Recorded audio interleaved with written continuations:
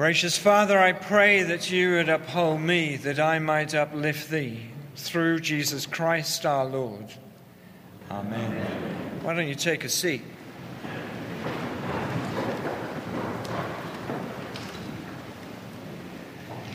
To read to you from Psalm 46. God is our refuge and strength, an ever-present help in trouble.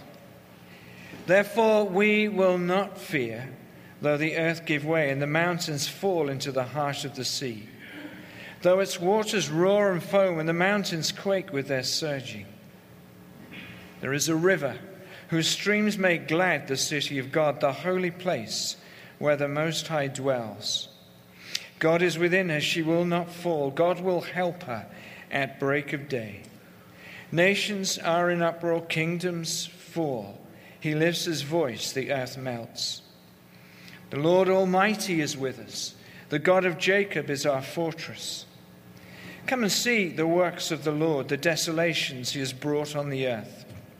He makes wars cease to the ends of the earth. He breaks the bow and shatters the spear. He burns the shields with fire. Be still and know that I am God. I will be exalted among the nations. I will be exalted in the earth.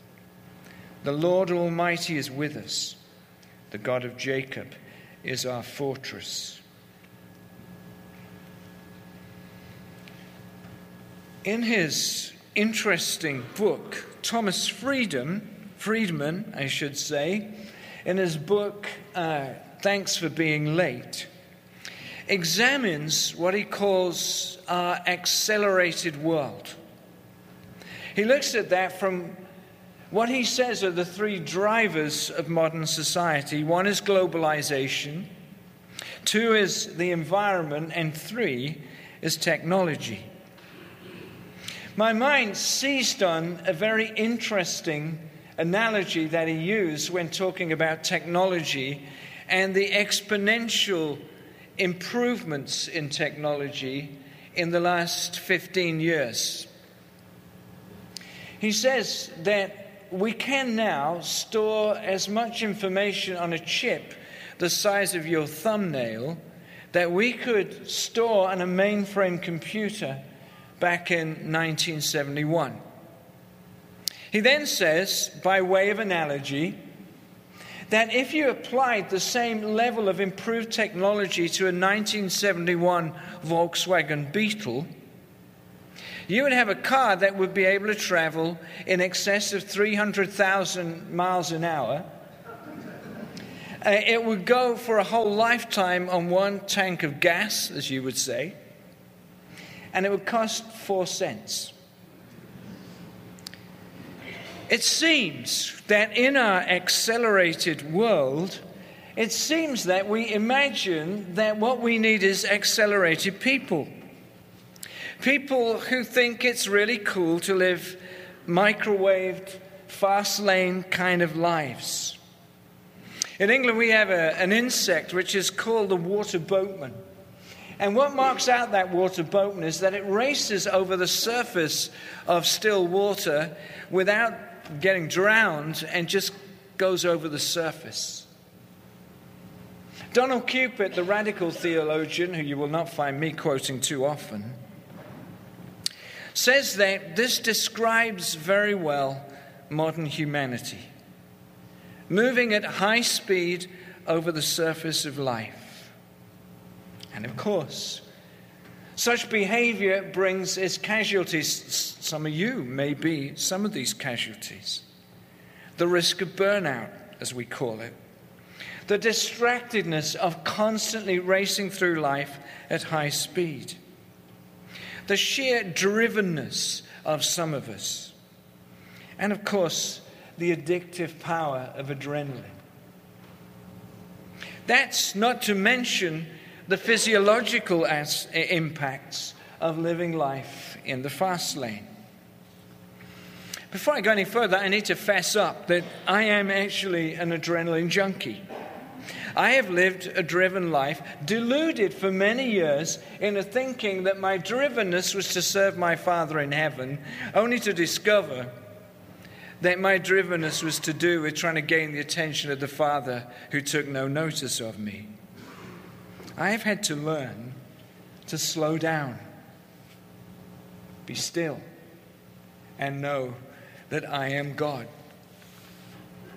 I can't believe that corporate America, any more than corporate UK, believes that there is anything in this imperative. I cannot believe that many of us think that we would find more of God and God would find more of us if only we could slow down. I remember Eugene Peterson in his book, The Contemplative Pastor, said of the pastor who is overbusy, he cites the time when somebody in his parish had gone through a horrific pastoral situation. And when Eugene Peterson said, well, how come you didn't come and see me? They said, I thought you were too busy. And Peterson says, that is the death knell of ministry. When you're too busy to see people. Well, you could translate that away from kind of church activity. How many married couples exist on scraps of time together? How often has my own wife said to me when she's been talking with me, Mike, you're not listening. And sadly, she's often right. Or at work, the people who need our attention if they're ever going to get better. But we don't have time for them because we're driven people. Charles Swindoll says, we were not made for speed. Well, maybe Usain Bolt. But an accelerated life is honestly just a form of neglect. You know, Jesus called us to a self-denial faith. He certainly called that, but self-denial, my friends, is not self-destruction. What about the spiritual fallout from this high-speed, distracted world in which we live? I was amused recently. I was invited to go speak in Singapore, and I went there, and some of you will know there's a very famous old colonial hotel there called Raffles. I hadn't set foot in the place since I was 7 years old. So I thought it'd be fun to go back there, and it's a little bit of faded glory now, and it was full of people from, mostly, I think, English folks. And you could tell that this was the kind of summit of their experience. You know, we've done our life, we've come to Raffles, and we're eating breakfast together. Except that, A, they looked like they could barely tolerate each other, and B, all they were doing was sitting opposite each other, texting. See, one of the fallouts from this overactive life is a lack of attentiveness. A lack of attentiveness to God, and that has serious fallout for your discipleship, but also a lack of attentiveness to the people around us. It's pretty hard, isn't it, to live alongside somebody who's not listening. It's pretty hard to live with somebody who is consistently distracted. And I kind of feel that behind a lot of this distractedness is a fear. I don't know if it's a fear of failure or it's a fear of not being seen to be uber cool, sharp suit, high-speed life, etc., etc. There is the danger that in the midst of our busyness, we shall forget that God is sovereign. I saw a great tweet recently. I don't mean to offend anybody, but somebody tweeted Brexit, Donald Trump, and then they wrote underneath, God is still sovereign, exclamation mark. I know that's true. But when I'm moving life at high speed, I can quickly start to believe that I have control of my own life rather than He who created me and loved me enough to send His Son to a cross, that a wretched sinner like me could find forgiveness and freedom. Donald Coggan, who was my bishop for a while when I was in the Diocese of Canterbury just after the Reformation, he said this at some ordination retreat I was at. He said, we preach justification by faith, but we live justification by works. I wonder, dear friend, if that describes you. So a very serious question for us is, how do we develop the spiritual discipline of slowing? How do we get the time to be still and know God better? I think that's a big deal for our respective cultures.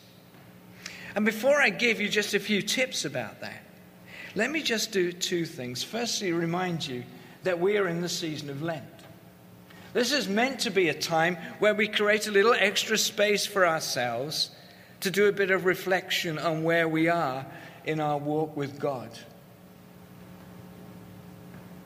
This is a moment when we can do that. And the second thing is, I need to remind you that the only person you can ultimately take responsibility for is you. A lot of us spend a lot of our time, don't we, trying to take,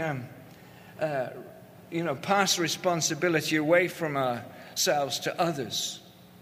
I had to recently discipline a colleague who spent all day long blaming his colleagues for his own failures.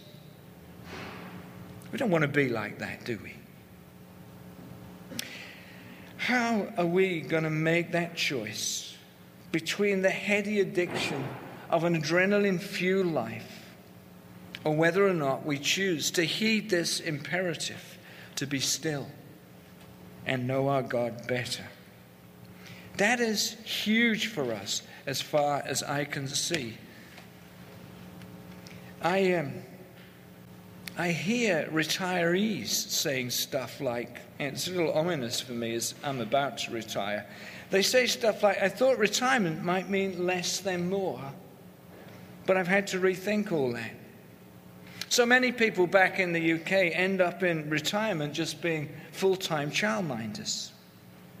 Busyness won't stop your salvation, but it will certainly inhibit your growth as a Christian, your discipleship. You will become, as many people do in churches, a case of arrested Christian development. Many high achievers describe themselves in that way. And yet God says to us, be still. Here's the deal. The more you get to know God, the clearer you will find it to know His will. It won't always be easy to do it, but the more you know God, the more you will know His ways. How do you get to know Him better? Be still and know that I am God. You get older, I've discovered your hearing becomes a real challenge, especially in a room full of people when everybody's talking. And of course, if the ambient noise level of your life is such that you cannot hear anything much, it's not going to bode well for your walk with God. So 3 things to end with. 3 things that I'd like you to think about. If you're going to try and develop attentiveness, I can't make you desire this. But I can tell you, if you don't do this, you will become a case of arrested development. First thing is, start small.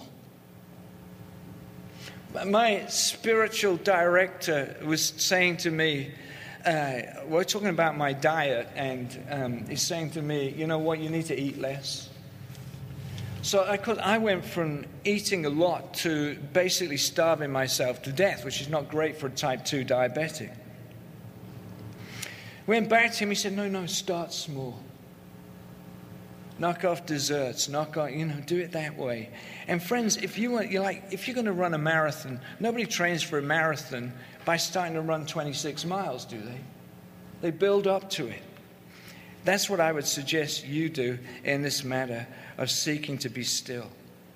Secondly, choose slow. This is really difficult advice, I get this, but next time you're in the supermarket, go to the longest line. I know. Next time you're on the freeway and the traffic's backing up, join the slow lane. And you will start to develop slowness. I discovered one thing about myself, which is slightly weird. My daughters, for some reason, paid for me to be massaged on my 60th birthday. I'd never done that before. I was a little nervous of it. I don't normally hang around in my boxer shorts with women I've never met before. That's true. But I discovered this, that when I was massaged, right, I drove more slowly for the next week. I just kind of chilled, almost like, what's wrong with you? I'm like, I've just been in a room in my boxer shorts with a woman.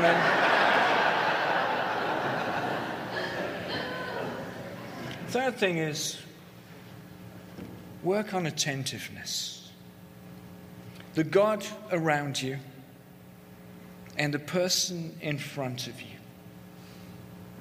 That has been a lifelong struggle for me. I have a low boredom threshold. And my wife will tell me constantly, you were looking around when that person was talking about you. And I was thinking, where could I escape? Friends, that's not good, and I don't want to be like that. I don't think you want to be like that. In Ephesians chapter 1, Paul tells us that in Christ, already God has blessed those who trust Him with every spiritual blessing in the heavenly places. I know we get a little focused on blessings of this life. What are those heavenly blessings? Forgiveness, assurance, hope. And according to the writer of the epistle to the Hebrews, rest. Writing in chapter 4, he writes about the Sabbath rest. And this is what he says. He says, therefore, since the promise of entering his rest still stands, let us be careful that none of you be found to have fallen short of it. I think there was a moment on the day that Jesus was crucified. I can't prove this, but there was that moment. Do you remember that Jesus breathed his last and there's an earthquake and the curtain in the temple was rent in two? But there was a Roman centurion standing there.